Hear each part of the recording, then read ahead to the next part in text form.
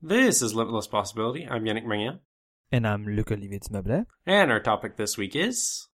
I recently got 2 Google Nest Minis, and I'll be using that as an excuse to talk again about smart home devices and me reviewing those 2 new devices that I got for my own.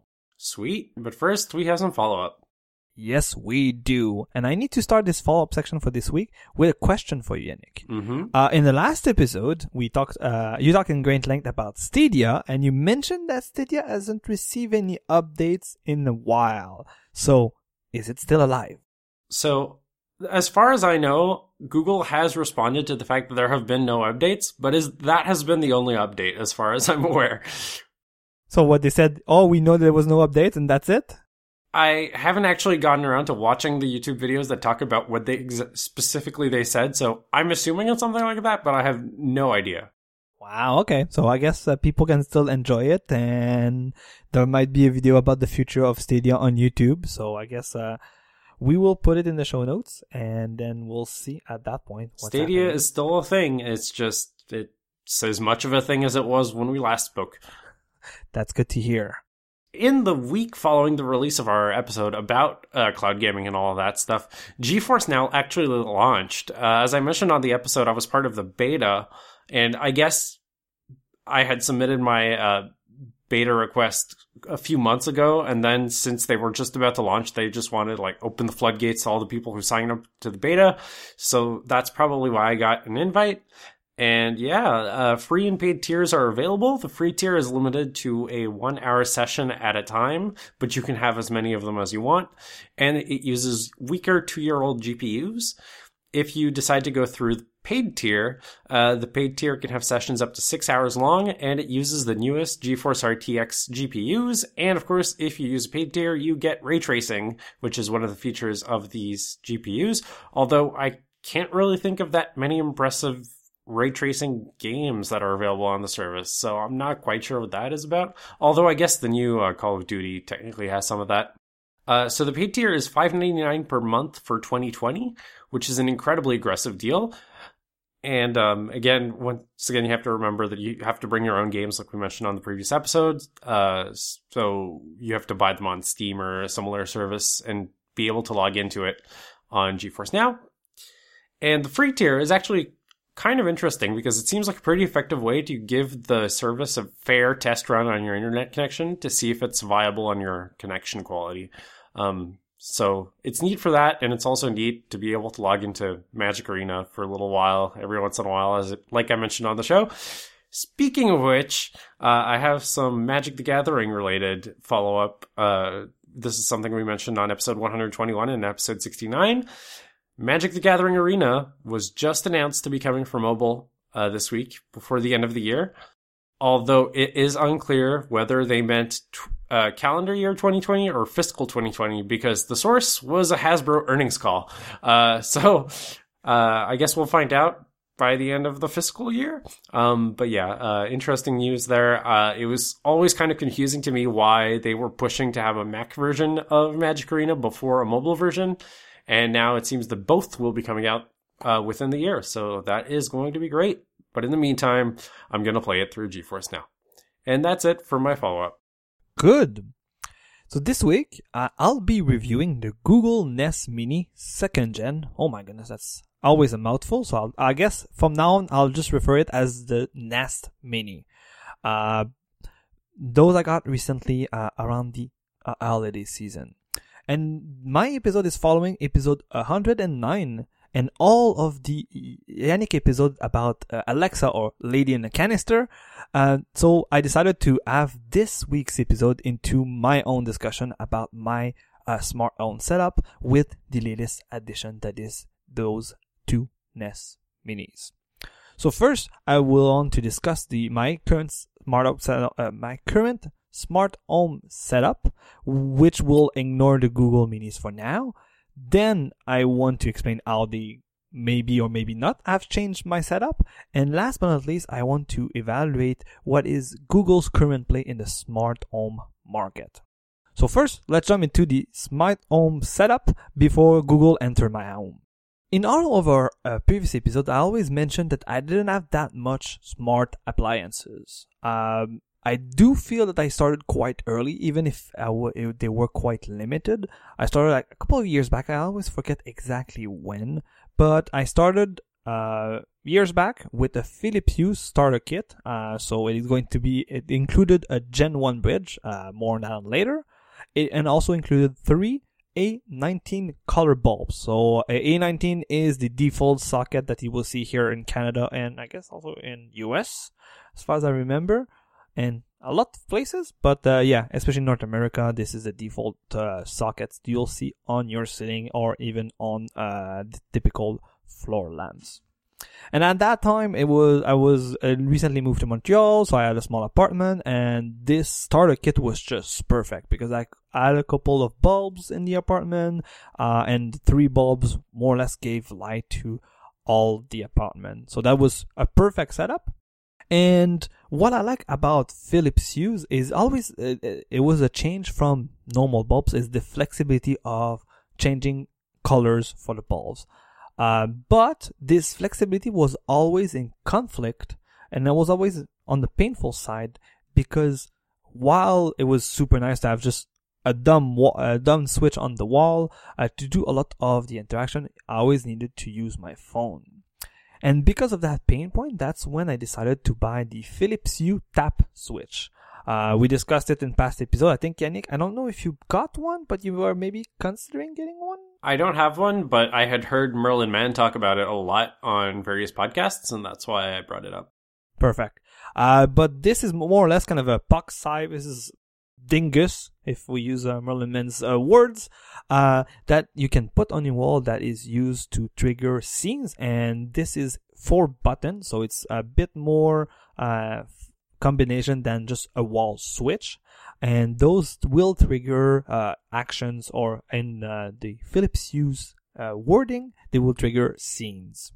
So that setup lasted me for at least 2 to 3 years.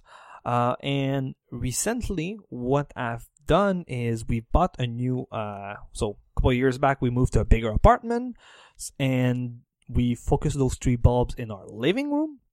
And recently we wanted more light in our living room, and we decided to buy a Ektar 3 spotlight floor lamp from IKEA.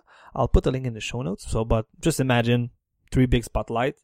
And those were using the, if I recall correctly, it's the E12. So it's like a thinner profile bulb, and we decided to get some for cheap. And if my memory is right, that was not this Christmas season, but the past Christmas season, because I remember getting them for quite cheap. But all in all, this means that those 3 bulbs in one lamp plus one of the 3 bulbs remained in the living room, and I moved 2 of the bulbs in the bedroom. So I meant that 2 of my, I guess, but mostly used, but 2 of my most important rooms in my apartment were available to use smart lighting. And I feel that in general, smart lighting is super useful in the living room because, as its name suggests, is the room you might spend the most time in it. And if you are like me and you watch a lot of TV, you can make quite great lighting effect with the TV. There's even also Philips Hue plugins that you can use to synchronize with the TV. That I haven't tried, not really interested.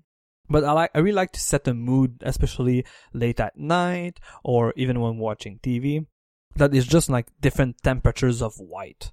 I really like the flexibility that the Philips Hue color bulbs give you compared to what they launched after, because if you recall correctly, Philips Hue started with color bulbs only. Mm-hmm. Then they added the ambience bulbs that were different white temperatures, and they also had the cheapest ones are just white, one set temperature.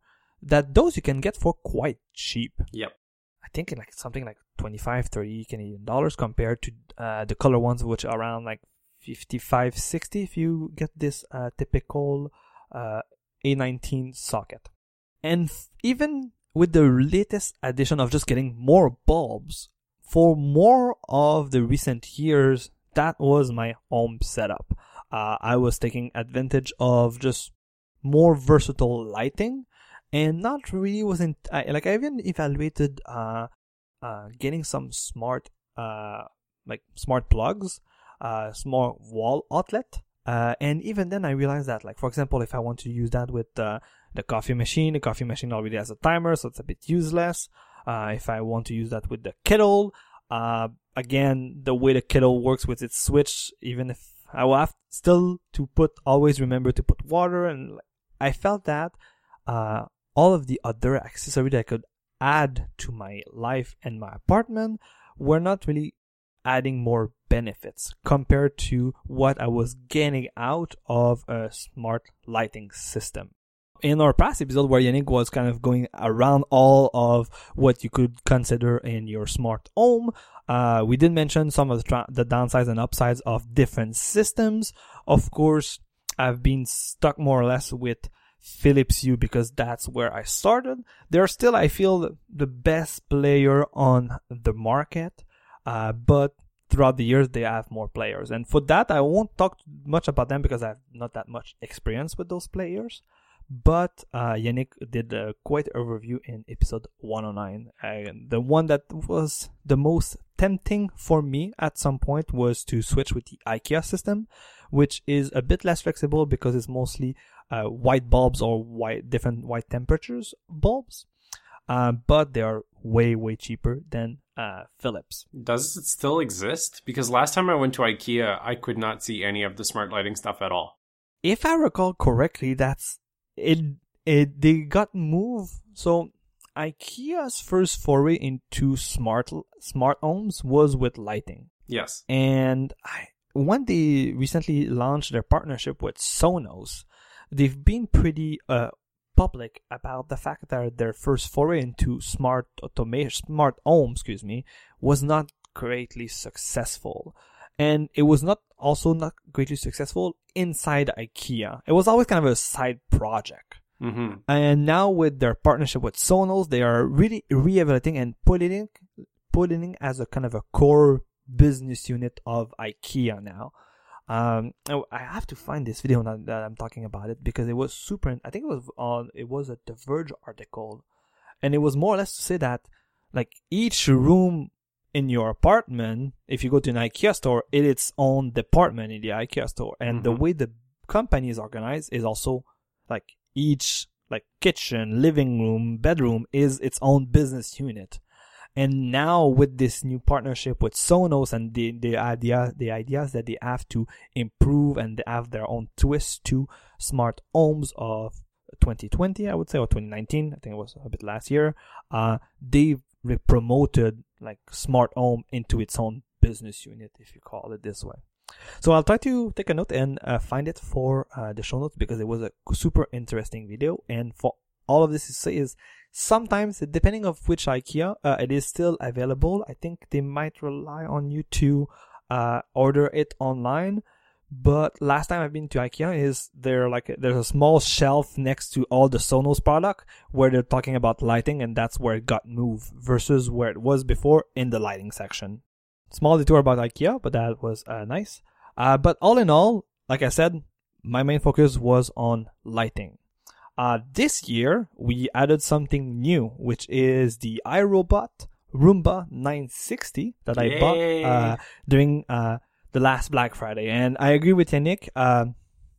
It is not that I was skeptical of Roomba, but I was always looking at the price, and the 960 is not a cheap gadget. No. Like the best deal I've seen is $550. I think a week or so ago I saw it here in Canada at $500, and it's not like $500 for for a robot is not cheap, and they even have more expensive model, and they also have like cheaper model. But to me that was a big game changer in my apartment day-to-day life, but not in the home automation and smart home way. Smart home way, yes, but not to push automation. I would say that, so I've talked in great lengths that I have 2 cats, and 2 cats means a lot of cat air, and since then, they're all gone. So that's why we love the Roomba. The 960 can be programmed on a schedule, which is always nice. But I felt that when I was trying to put it in my smart home system, the system were quite limited, the integrations to those smart home systems. But I'll come back a bit on the Roomba and Google Home and maybe even other integration a bit when we'll talk about the Mini itself. Small tangent about my current setup before Google is Philips Hue. So I just mentioned that I was also thinking of maybe switching to the IKEA system, and the main driving factor for this was Siri support. So knowing that I bought my Philips Hue system, let's say about 4 or 5 years ago, this bridge supports Alexa and Google Assistant out of the box, because they are able to use the API integration to talk to it. Whereas when HomeKit got released, we talked in Greenland in past episode that the manufacturers of smart appliances needed to have more secure requirements, more secure chipset in those devices. And it meant that, of course, Philips Hue saw that as an opportunity, and they released a Bridge V2. And the main distinction between both of them is the V1 is a circle and the V2 is a squiggle, like it's kind of a square but not a square, a la Apple. And the main distinction between the two of them is one supports HomeKit, the other does not. And for a while after Philips released the V2, like that was the main difference.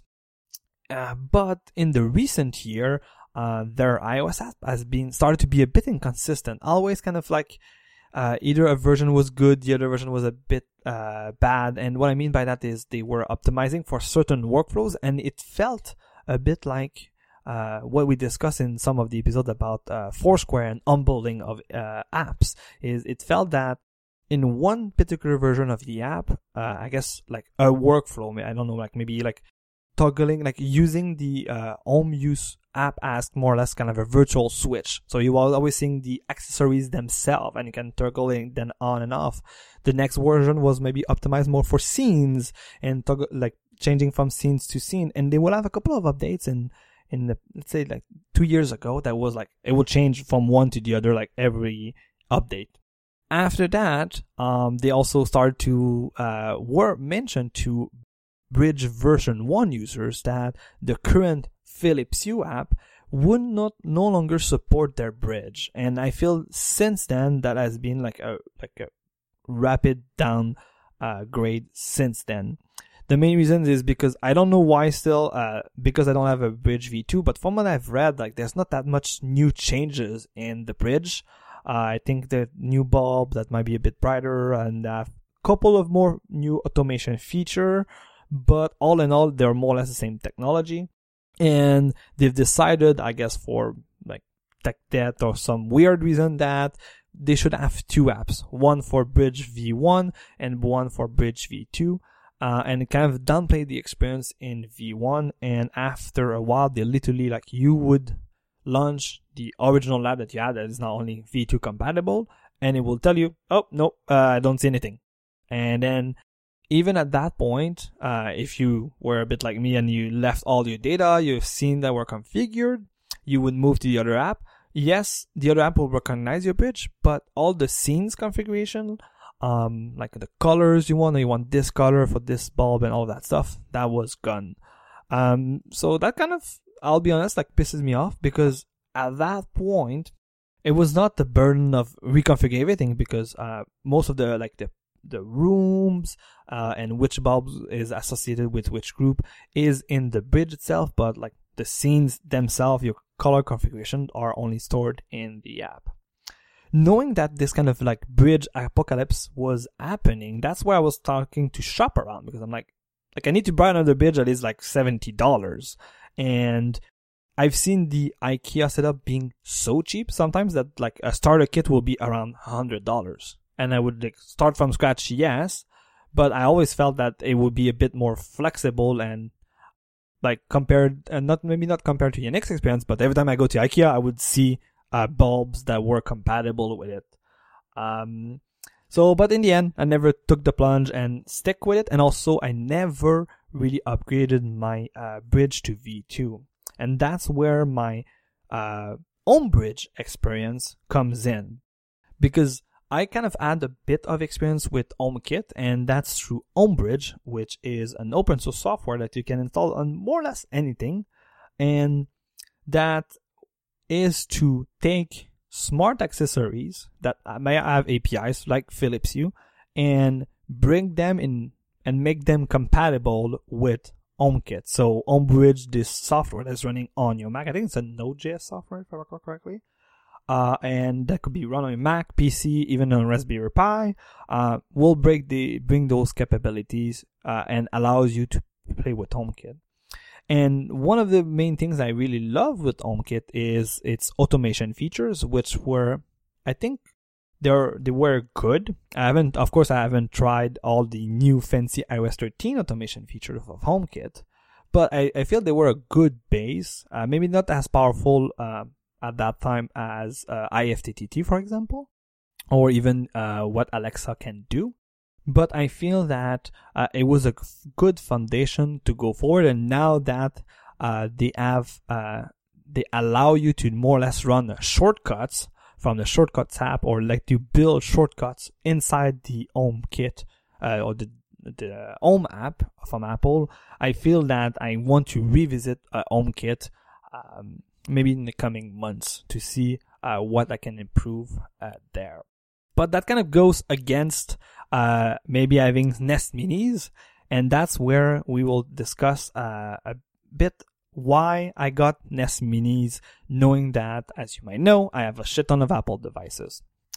Before I go on that, if you're interested to be more in the DIY solution and continue, you have a lot of hardware and you want to just hack around and like create proxies between all of these, Yannick sent me a couple of weeks back a link from a company called Hoobz, Hoobs. Hoobz. And it's more or less Hoobz, but they have a pronunciation guides and they said Hubz. So Hoobz. But more or less those letters, Hoobs, that's how it's spelled, means OhmBridge out of the box. I don't know why there's a S, but I guess it's for multiple ones. But all in all, I think it's Swedish or... It's definitely European, but... Yeah, European. But I have a feeling that it was a Scandinavian company. But they offer 3 products. They offer the Hoobz, which is more or less a full Raspberry Pi that is properly configured with their software that has a micro SD pre-flash with it, and that comes like... they even ship you the Ethernet cable, and that costs around $200 USD plus taxes, plus shipping. But it's an all in all like one-stop solution. You can also just buy the pre-flash micro SD chip. So let's say you have a Raspberry Pi, you can just like tell them, "Oh, install the thing on the SD card and ship one to me." Or, of course, if you fully want to do it yourself, the image are available for free on their website. And this is more or less a nice GUI on top of HomeBridge, because I've played with HomeBridge. And I think while its goal is super nice and it is quite a powerful tool and server at this point, it is not really the easiest one to configure. And sometimes, like, depending on which plugin, because more or less it is a server that you add plugins for all the smart home accessories you want to talk to. And depending on the popularity of the non-HomeKit compatible devices you want to connect to it, the documentation for said plugin might be super good to non-existent. So you have to figure out yourself by reading the code, which is fun, but it might mean that it's not like 5 minutes and it's configured, which I haven't tried it. I only look at the website, but it feels to me that that's why Hoobz is trying to do, is give you a solution where you might have your old LG TV that is not HomeKit compatible, like I do. You might have an old Philips Hue bridge, and you have a lot of other things that you've invested into, and you don't want to switch everything or like change a lot of bridges. So you buy this, and you only buy one thing in the end to make a lot of your smart home accessories still relevant in if you want a HomeKit setup. Yep, I'll try to remember to put the Due by Friday episode where Hoobz was mentioned where I found out about it, because there was a lot of very interesting information during that episode. Good. So that is mainly it for my current setup. As you can see, it was mainly focused on Philips Hue because that's mainly what I had a purpose of. We added the Roomba, which the Roomba was a great addition for my apartment, not a great addition for my smart home fun hacking, let's put it this way. And then something happened with Google during the Christmas 2019 season. So I always kind of looked at any of the smart assistant speaker, but I always add one requirement. And this one requirement for a long time was only fulfilled by Siri, is that even I still want to talk in French to those assistant. I guess it's just a personal preference, but in my day-to-day personal life, I rarely tend to speak English, so I kind of am stubborn and still want to talk to them in French. And up until I would say a year and a half ago, it was the only contender was Siri. With all its problems, only Siri was doing that. Then Google started to ship all of their smart home accessories and dingus in Canada because they've added support to it. And last but not least, also Amazon did the same with Alexa, and now all of the three major players supports it. So when Google announced last Christmas during the holiday season that they were giving Nest Minis second gen for free for YouTube Premium members, it was a hard non-sell. Let's put it this way: it was hard to resist and not try it. I didn't get one. You did not, and though you did already have a couple of Amazon speakers at your place. So I can understand why you didn't get any, but I feel that for somebody that had nothing except iPhones and iPads and Macs with Siri, which I don't think it counts as a smart speaker, was a great deal. Usually in Canada they're worth $69, but of course during the holiday season I've seen them like for pretty cheap, around $30. But all in all, if you count that, right now I'm subscribed to a lot of video subscription services, and YouTube Premium is definitely the most expensive, especially when you have a family plan, aka you want to have more than one user on it. It's about $20 Canadian. So yeah, getting free hardware really subsidized this YouTube Premium plan that I've been paying for the last few months. It's like a mini Google I.O. ticket. Yes. Okay. I forgot what was the price of the Google I.O. ticket. That's why I'm like, what? Well, for regular goers, it was $600, but for students, it was $100. And when I was a student, and I got way more than $100 of hardware out of it. Yes. I wouldn't say that it's the same equivalence because YouTube Premium is still expensive, but yes, very expensive for what you get, really. Yes. Taking the fact that I've ordered one, and a couple of days after, Tony and I discussed, and we have ordered a second one with his own account because they were all in the same family plan.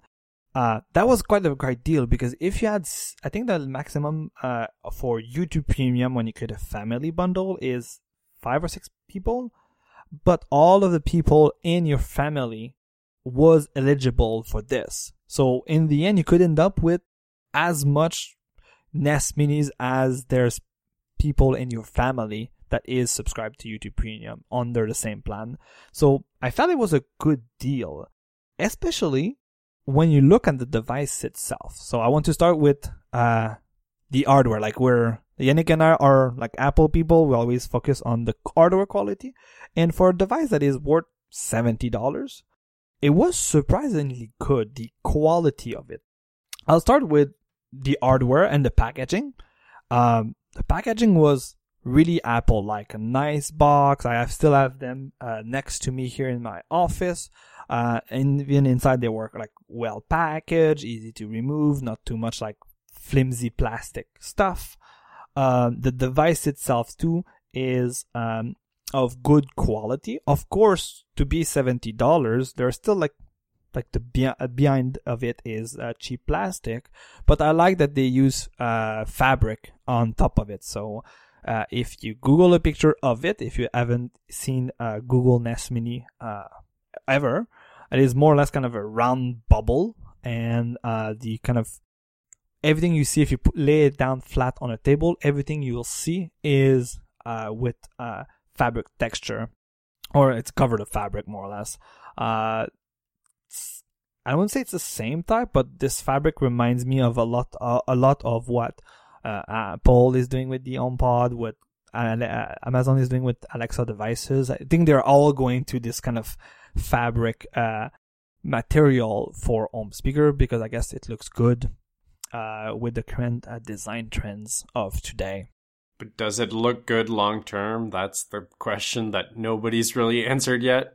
I would say I tend to think that it would look good, because especially for the Nest Mini, you don't really touch it. You'll touch two extremes of the circle. Let's suppose like if you create a line in the middle and you create a diameter line, you would touch the left end and the right end, mainly to just raise the volume.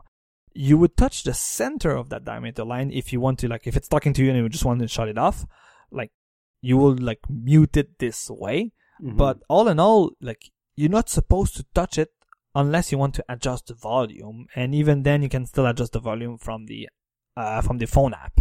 So I'm eager to see two, but right now there's one in our bedroom, there's one next to our TV in the living room, and we haven't touched them too much. I didn't mean like touching it was going to make it dirty or something like that. I meant more like either yellowing over time if you have a like paler one, or if you have it in a kitchen, there's higher likelihood, let's say, of like oil splashing onto it, or like you drop a pot of spaghetti sauce onto it or something. I don't know. That's a fair point. Also, just like typical dust, because like if you of course, undust your apartment, it will still be dusty, right? So I'm eager to see. Right now, after 2 months, they look good. Though I like to note that even if I was saying that there was a great lineup of colors that fits with current trends, the one we got was black, and the other one was a light blue. So I will see with the light blue one. And if I recall the other colors, there was a possibility of having red, so that can get dirty quite easily. I think. And if I recall correctly, there was a light gray, because even the black is kind of dark gray. So I forgot if it was light gray or white and light gray. But there was like a lighter color than the blue one we got. In the end, I bought the first one that was blue, and then when we decided, I was like, oh, let's get the red, and then it was out of order, so we just more or less got the black, because at that point, a couple of days after seeing the news and trying to order for Tony, it was already out of stock for all the fancy colors. But all in all, hardware quality, I feel it's quite great. Also, the way you can, quote unquote, mount it in two different ways. The way number one is just you put it on a table and that's it. They also put kind of screw hole in the back, where you screw a hole in your screw in your wall, and then you can just hang it on this, and there's an orientation where you see like the cable is like the AC cable is oriented in a way where it's like in the middle, like well aligned. So they also have a setup if you want to really hang it from the wall, which I haven't done because I don't want to do that where mines are set up, but I like the flexibility you can have if, let's say, you want to have maybe one closer to your Nest thermostat, for example, if you have stuff like that in your home or apartment. Other thing about the hardware quality that surprised me was it was the sound quality. Even if it's a smart speaker assistant, it is still a speaker. Whether you use the services that can be programmed, so YouTube Music, for example, or all the YouTube/Google music services that I always forget. You also have Spotify that I always mix those two together. Spotify that you can configure. Of course, we're on Apple Music also, so that's not. You got the wrong speaker again. Yes. I'm just driving as a team here, but it will line at some point. Though, even by that, those are Bluetooth speakers. So with the app, you can still stream music from your phone to them. And I say Bluetooth speaker, but I feel it's like it goes through the app, and then the configuration for Bluetooth is quite simple from what I've seen. Like, I haven't done it personally. It's more or less we played some music that Tony recently, quote unquote, bought on Apple Music. Oh no, I think this one is an album he bought on iTunes. So yeah, so we stream it from his phone, and I literally he's like, oh, let me play the new album I bought, and then poof, it was playing. So simple enough to do that if you are not on Spotify nor YouTube Music. But sometimes we just like play random music, just have some nice background music in the apartment, and our YouTube subscription is good enough for this. One feature that I've never realized that was missing in my life, and it is also related to sound quality being good enough, is part of the routine. You can configure that it plays some like nice music while you're about to go to sleep. And surprisingly, I like that. Like I think right now I have it set up so it can play ocean sounds. So is that ocean sounds, or it's like forest, middle of the night sounds? I forgot. But we tried a lot of them, but they have like random nature, wildlife sounds that it can put. And then let's say their keyword, good night. And then it runs their good night routine. And the one I configured, for example, is shut down the lights and then start this music on the mini I'm talking to, which in most cases for when I'm talking it to, I'm saying that it is in the one in the bedroom. So it starts this music and it plays it for an hour. Most of these tracks are an hour long. So you put the sound level, the volume not too high, and it is really calming, knowing that I have my past few days were a bit stressful. So really, I really like that feature of their routine, but we'll talk about the routine in a bit. So all in all, for a device that was $70, I felt quite surprised by the quality of it. I've heard good comments too about the recent like Alexa Dot, I think too. And I never got one. I think I've said this anecdote on the podcast in one of our discussions, but if not, I'll repeat myself. But I think it was an holiday or two ago, Tony bought me an Amazon Echo Dot. But when I said, when he was kind of like hinting, oh, what do you want for Christmas? Oh, what do you think of the Alexa stuff? I'm like, I don't care. They don't speak French. And he was like, fuck, I bought it. So I've learned after I received I've received a gift that was like, yeah, I was supposed to get you an Echo, but that. So now we have that solved. And but all in all, what I wanted to say with this is I felt that I don't know if they're as good, the Echo Dot, but if they're a competition, I would say that Google right now has a good competitor for the Echo Dot. I've seen your Echo Dot in your apartment. I don't think they're the fancy one with fabric on them. They're the plastic ones. So I felt that maybe like Amazon stepped up their game with that, whether it will stand the test of time. But all in all, like good hardware device, especially if you find them at $70, which is their normal price. Even better if you find them for cheaper. Now, let's talk about the Home app itself, because like I said, the speaker, you can play music, but to do things, either you talk to it or you do stuff through the Home app. One of the things, the setup to create your house, quote unquote, in the Home app or your home, and with the floors or rooms. Of course, we don't have floors, but the rooms, it's quite good. Also, it detects the process to detect the mini and add it to it. Straightforward, it follows a step. But of course, as with all Google apps, especially on iOS, I'm not a big fan of Google's aesthetics these days. I know they're doing something different than what we have on iOS, but not a big fan. A good example is to change the language to go to French. It is first of all like deep down in menus. And sometimes I was getting lost because I was like reading the menu. So it's a list, it's a list of cells, but all of them were like buttons, but they were all black text. I'm like, okay, good to know the information without knowing that you had to tap. And I'm not saying it is like common only in Google Aesthetics. I also think that iOS apps are suffering the same problem. But I felt that on top of that, the way you navigate in menus, you sometimes have pop-ups in the middle of nowhere. Felt that it was always hard to find the right information you were looking for when you were configuring your devices. But once they are configured, which you have to do once you buy them, and that's it, everything is on your home page. So you see all your accessories, the routines compared to, let's say, the Philips Hue app or the scenes for Philips Hue.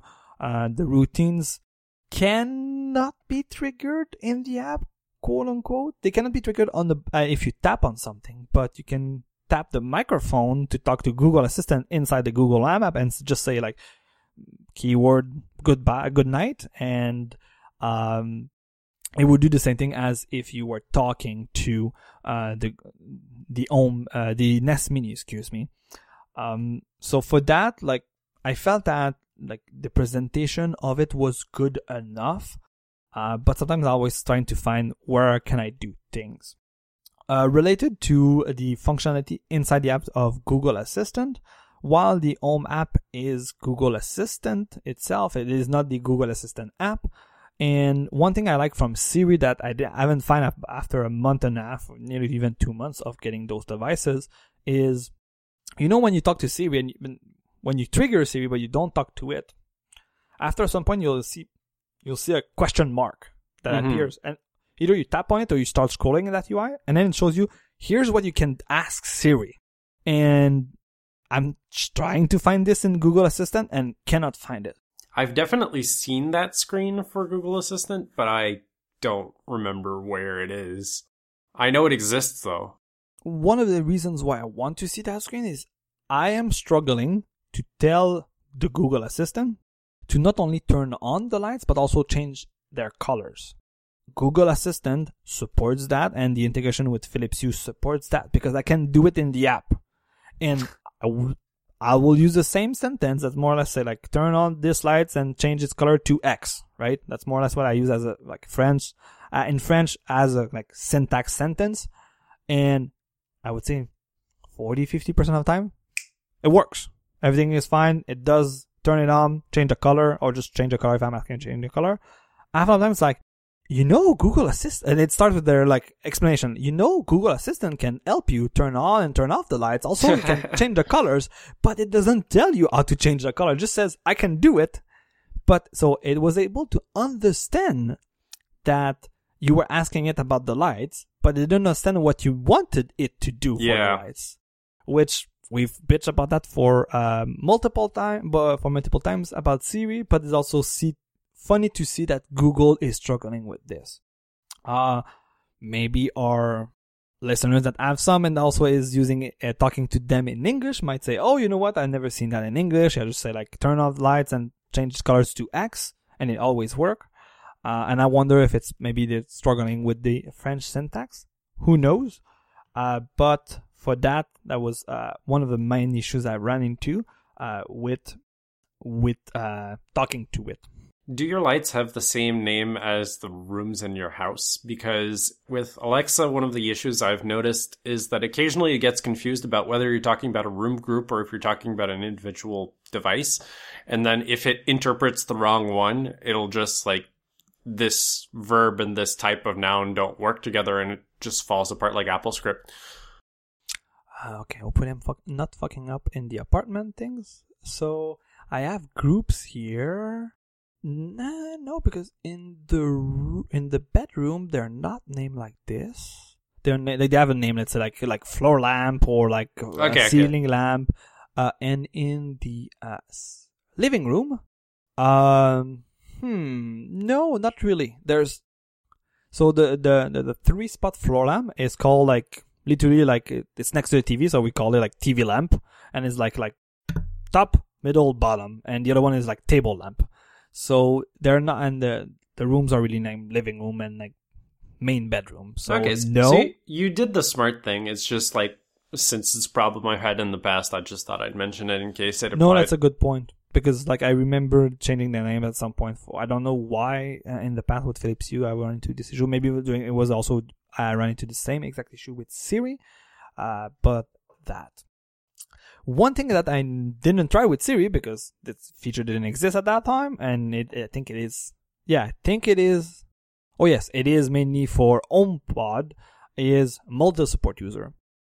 One thing that is quite nice with the Google system is for a while Tuni had his profile set in English and mine in French, and of course it was able to differentiate which is which.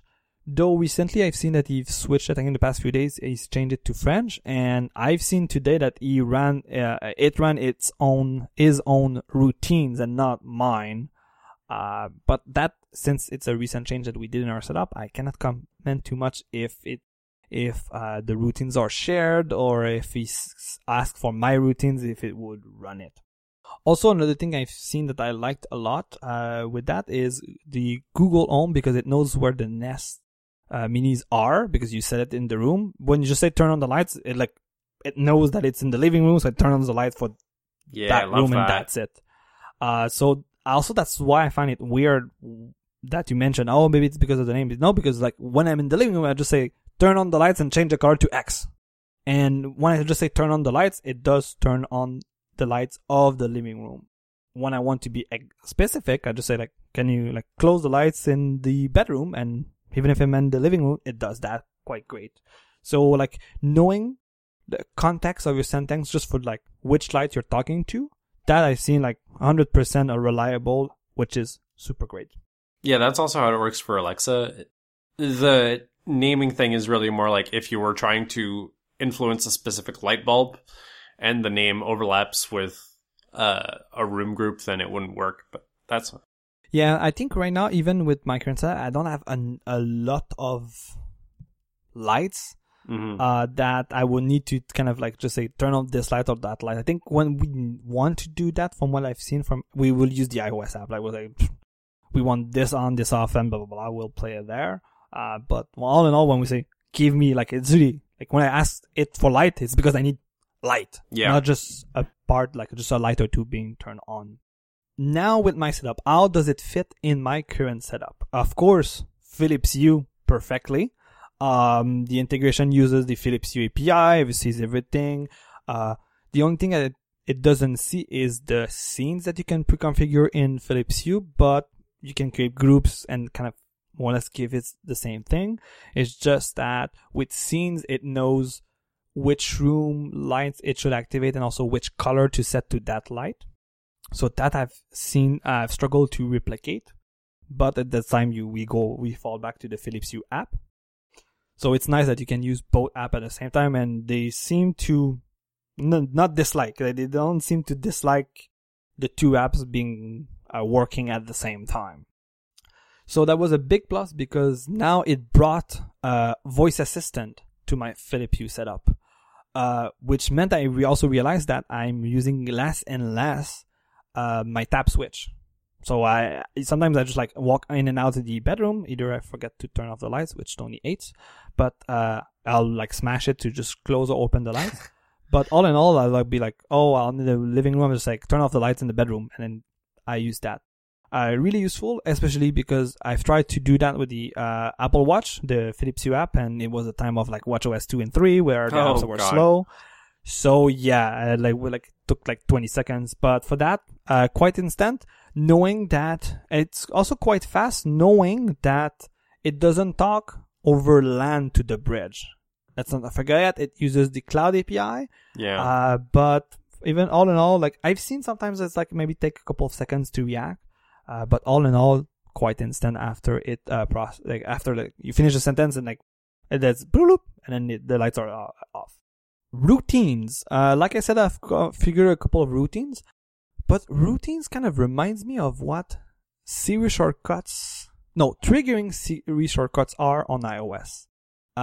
There's predefined like good night, good morning, I'm leaving for work, routines that you can do, but the routines in Google Home, from what I've gathered, and I've looked, I think I spent the last 2 days while writing my notes trying to find out more automation for Google Home.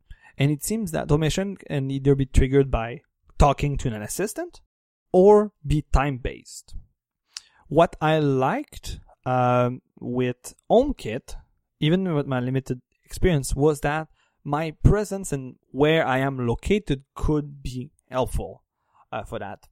I have more questions about privacy, Google, and all that stuff in a bit, but that was quite useful because at that time when we were using HomeKit, what we were doing is I don't need to tell to Google that I'm leaving the apartment. At that point, if HomeKit detected that both Tony and I were out of the apartment, it would automatically shut down the lights because geofencing and all of that stuff.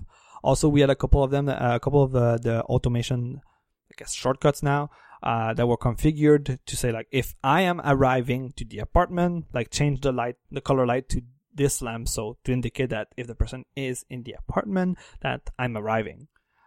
So that was the limit of automation in HomeKit, and even those are quite not really present.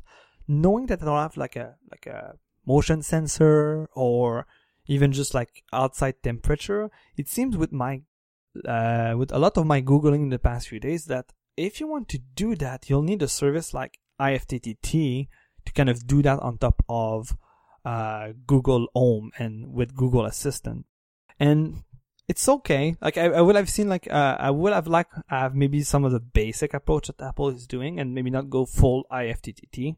But you'll see that even when we discuss about what you can do with the Roomba, it feels that a lot of the smart home dingus are really based on top of IFTTT these days. If you want to automate all of them or some of them together, depending on an event of something that happened. So all in all, for Philips Hue, major win. For iRobot, we'll have to see. First of all, trying to configure it with Google Home, I don't know why, but on my phone it failed. Tony had to do it with his phone. You go in the iRobot app, you click on Google Assistant, and it opens the other app, and then it opens the iRobot. At some point, it was failing, and I tried it multiple times, didn't want to solve. So Tony did it, and it worked. So that's good. Also, the support for Roombas or like cleaning robot in general in Google Assistant and Google Home is quite limited. Like you can tell it, like from what I've gathered on iRobot website, it supports all of the same features. So like clean, stop cleaning, go back to your base, what's your status, all of that you can ask. But again, you need to ask. And that's what I've realized quite quickly is I feel that there's a lot of stuff that I want to do. Like I'm walking in the apartment, I just want to gather information, I'll ask Google. But when I'm like already like looking at Twitter, I don't want to talk. I really want to go in the app and do stuff. And for the Philips Hue, I feel that the Google app is good enough that I could completely uninstall my Philips Hue app and do the rest from there, from the Google Home. But for iRobot, no. You will really keep the iRobot app. And right now we have it more like our Roomba starts on a schedule, like Monday, Wednesday, Friday. I was thinking maybe doing it either more frequently or maybe I've seen like, if we leave both the apartment, we could do that, or based on a calendar schedule. And a lot of it is, again, based on IFTTT, that they would like, and they would tell, okay, you're not home, or you have an event, or you tell Google Assistant you're about to go home, or you're leaving home, and then it will trigger that. So there's a lot of oops again that I feel you have to fall back on other services to have a full automation suite. And I guess maybe that's why in iOS 13 Apple decided to use the shortcuts and really the shortcuts editor features. This is to allow you to have that without having a third party, or with having a third party that is IFTTT but still kind of managed by the Home app. So that's kind of a small, not downside, but kind of a disappointment, I would say. With that. But all in all, I was quite surprised with me quite enjoying the Google Assistant world. But before I go onto that even more, I want to discuss about Google and privacy. Because even when I said like, more or less I got free hardware from Google, right? And I kind of knew I was like, it's Google Assistant. We learned about Alexa leaking recordings. We learned about Siri leaking recordings. Different level, literally like Amazon leaked recordings. Like I think it was using if you were using the GDPR feature, there was a bug where you would receive somebody else's recording, which is super bad. And I think for Apple, it was really like just like contractors like reviewing like the Siri triggers that could have been accidental or not. And also recently, I think last week or something, it came out that Google Photos was giving you other people's photos when you were exporting, or actually other people's videos when you were using the export feature. You were getting nice. The wrong person's videos, which is great. I always wanted that. So yeah, and there was also, especially, I think it was for the Google Nest Mini first gen, that had problems with the the mute button that didn't work. That didn't work, right? I have a funny story about this. So, the second gen has the mute button. Also, the light on top of it. It's the kind of 4 dots. Literally, kind of. I don't know where it got this 4 dot idea. I guess it's Google. It's kind of the Google Home logo now. Isn't it like the 4 Google colors? No, because on the Mini it's all white, except when you turn it off, when you put it in mute mode. Yeah. When it's mute mode, I think it's amber, but it could be a reminiscence of this. But I mean, that's where the dots come from. They're the 4 Google colors. That would make sense. But yeah, so I've tried that, and in the Google Home app, that's the funny story, is there's one tab that is My Home, and there's another tab called Discoveries. And I refresh it again, and the only card I have, it's a card UI with kind of news, and is the only card I have. It's called Disable the Microphone. To disable the microphone, please use the switch next to the power cord behind the Google Mini. And there's like more info button that will open to Safari. So literally that's the only quote unquote news in this app. And that's really to tell you how to fucking disable the microphone. So I guess like Google knows that they fucked up maybe with the microphone and privacy. But in the end, I really like the flexibility that gives me to have voice assistants for the lights. I think there was a good compromise between having like really dumb lights, and having the flexibility of controlling them in your phone. So yes, it's not as like dumb as just a switch, which we discussed in episode 109, where you can get smart switches too. But right now with my setup, I feel it's a good addition. Whether I will keep it or not, that's going to be interesting. Because as discussed, like our calendars are on an Apple Calendar, our reminders are on Apple Reminders, our music is in Apple Music. So a lot of the audio integration I could use, like telling me what's my next event in my calendar, not useful because it cannot read this data. I could tell me the weather, which could be nice. I wake up, it tells me the weather.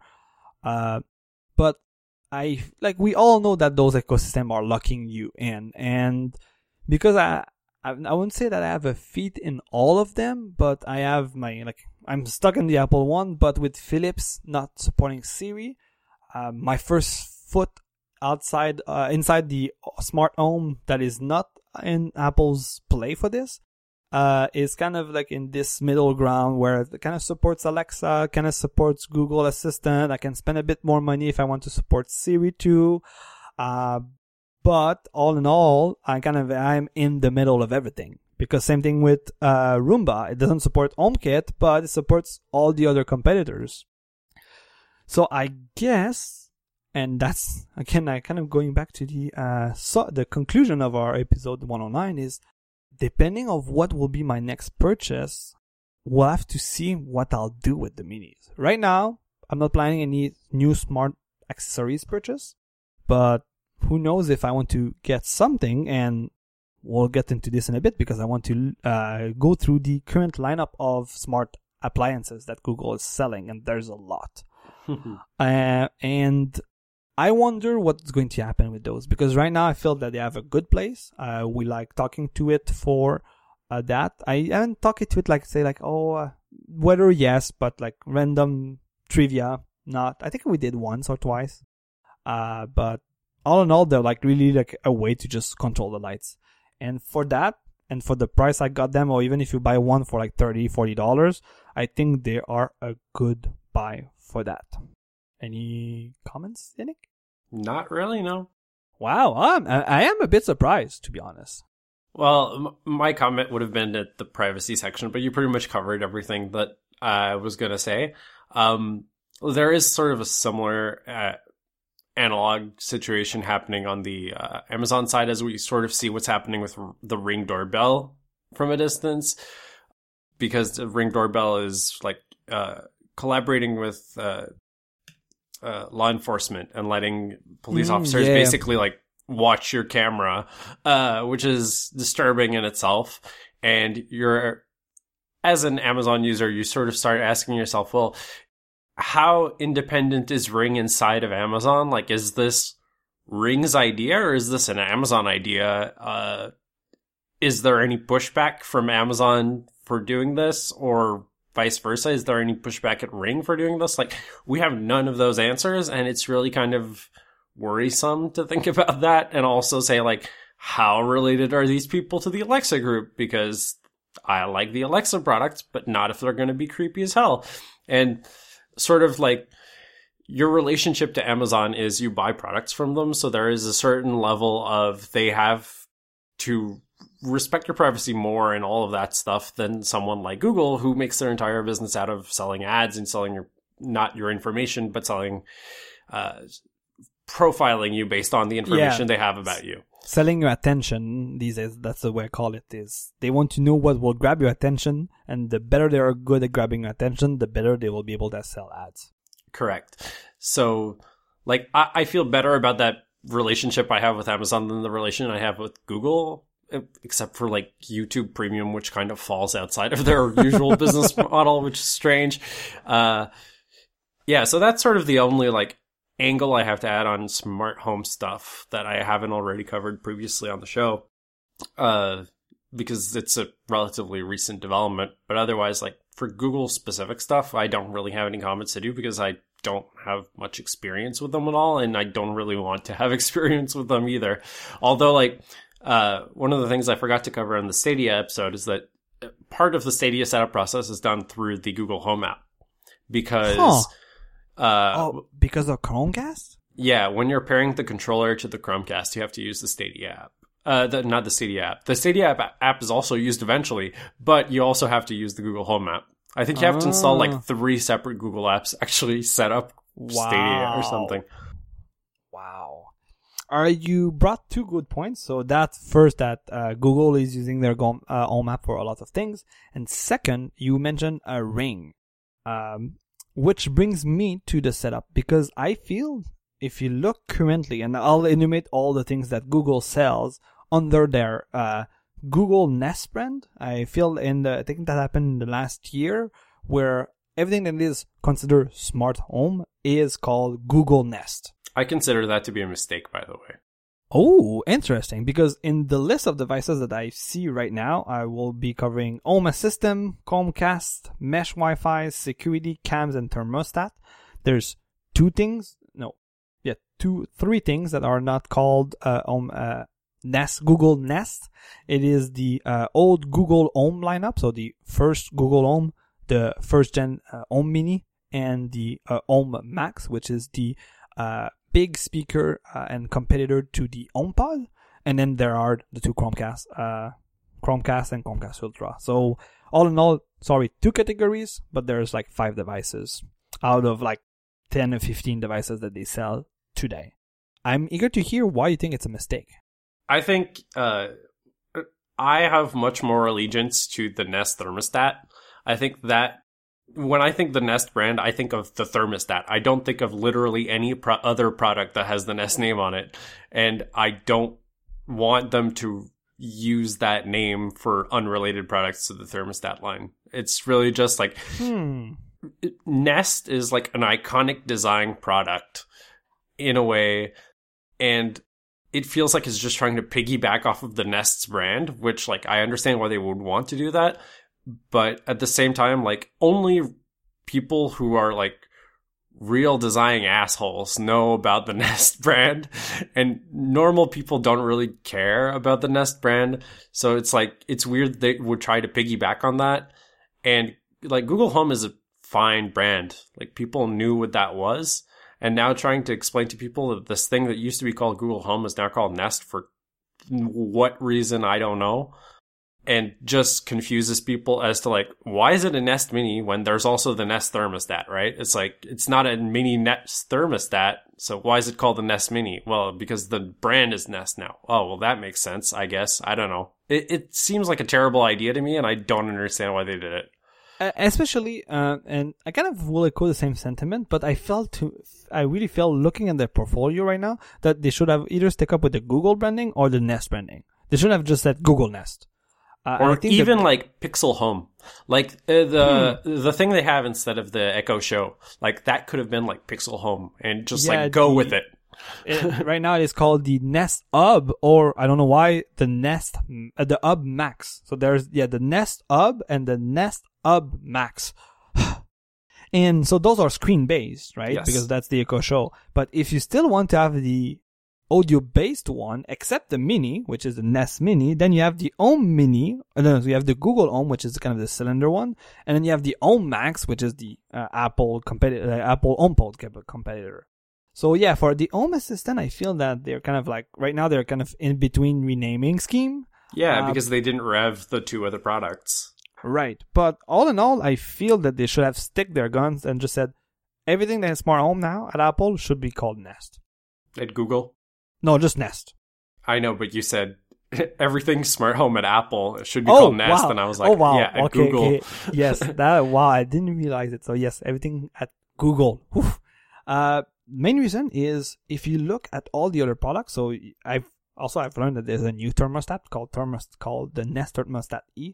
But all in all, the remaining came from Nest thermostats.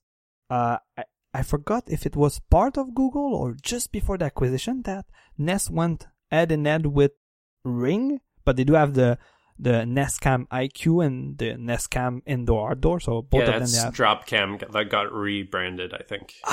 That's why. That's what I was missing. So yeah, that's another acquisition from Google. Yes. Yeah. So thermostats and also security, they have the Nest Hello and Nest Protect. The Protect is the fire sensor. Those were that too. So it feels right now that they want the Nest brand to go compete against Amazon because they have thermostats. Amazon doesn't have thermostats, but they have deals with a lot of thermostat manufacturers. Amazon has cams, Google has cams. Security, not so much.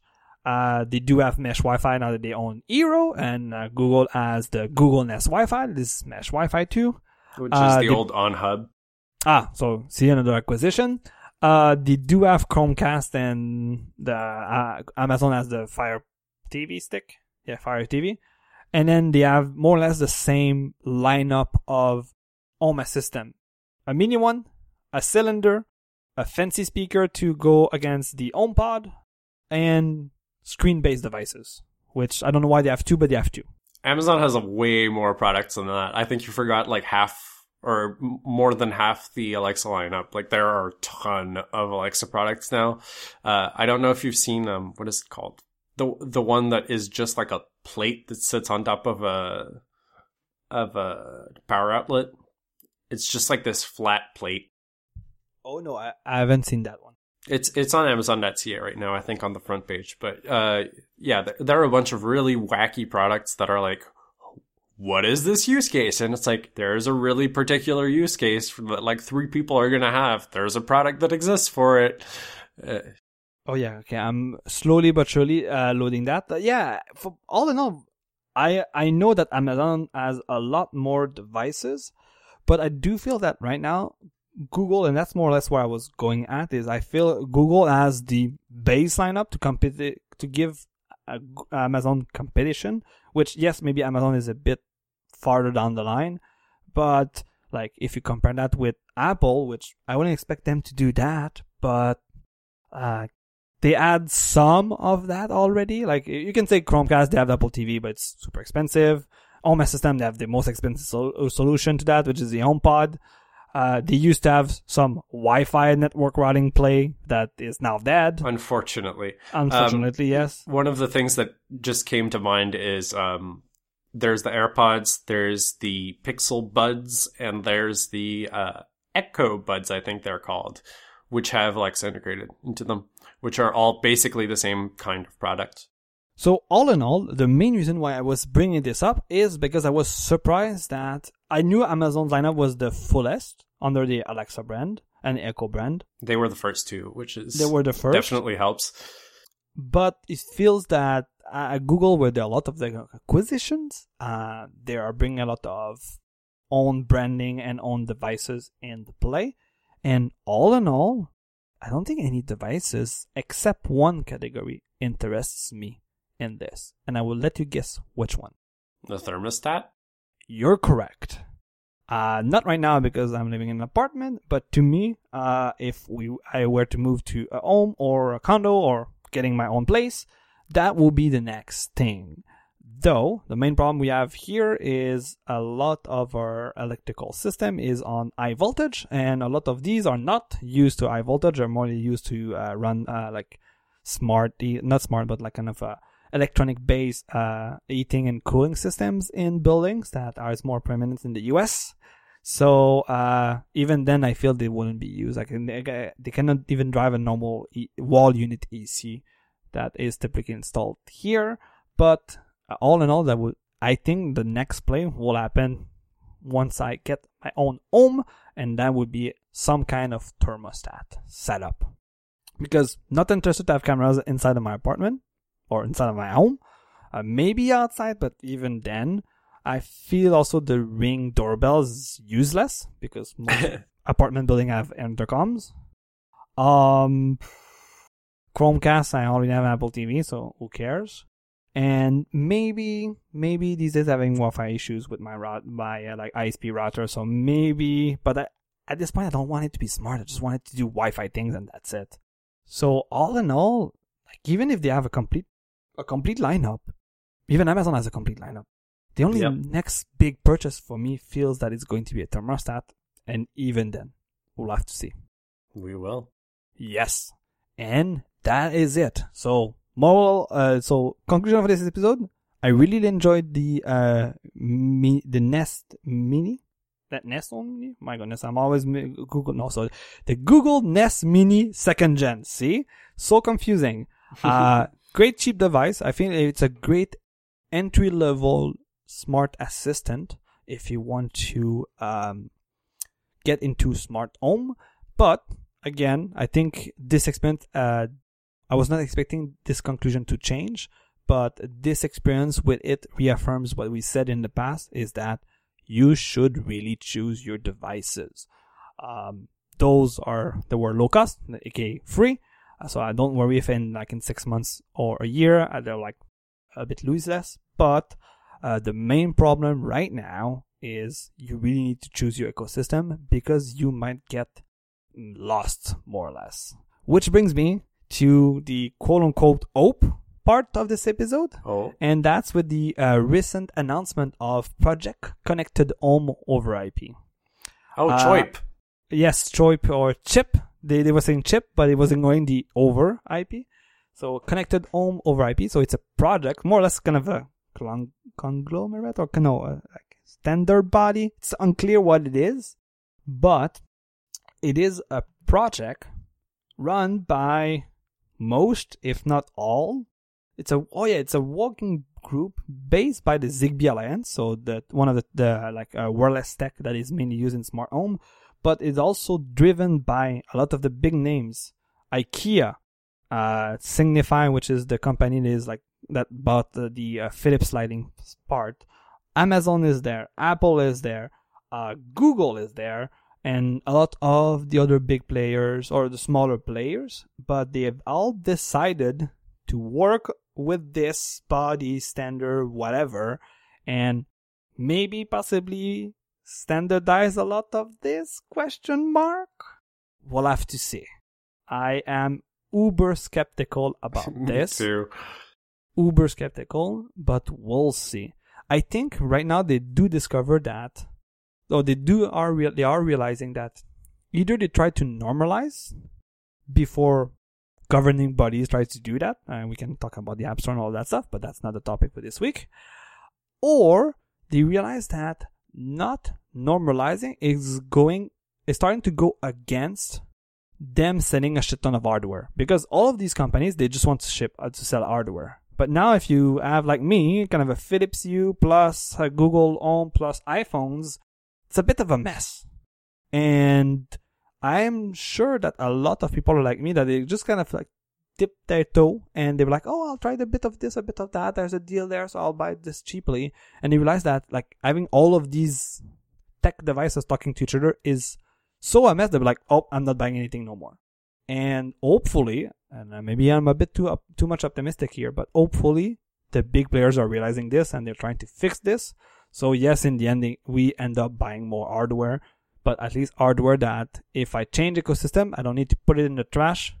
I can use it in all the ecosystems. To me, what's really baffling about all of this is, isn't this the problem that Zigbee was supposed to solve? And now they're like a member of this thing and you're like, what? That was your job. Yes. But even then, Zigbee always needed a bridge, because Zigbee as a communication technology was kind of okay, I would say. Well, now they've found like security holes in it, so I'm very happy that it will be going away. But yes. So yeah, it's the hopeful part of the podcast of this episode, or not. But that's, I feel, where we'll see some news in some kind of timeline in the future. I know I'm staying vague because I am quite skeptical of this new project. I think the best description I've seen is there's an XCCD comic saying, oh my god, there's 14 standard, we need to normalize them, everything. And now, like a couple of months later, it's like, oh my god, there's 15 standards. So yes, that's right now my current opinion of Project Choip, whatever you want to call it. I don't disagree. And that's it for me for this week. All right. So if you want to find the show notes for this episode, you can go to limitlesspossibility.net/130, or you can go listen to all of our episodes at limitlesspossibility.net. You can find the show on Twitter. It is at limipo_podcast. That's LIMIPO_podcast. Or you can find us individually on Twitter. I am at Sakurina, that's SAKURINA, and you can find Luc-Olivier at Luconouche, that's LUCCONOUCHE. And we'll see you in 2 weeks. See you in 2 weeks.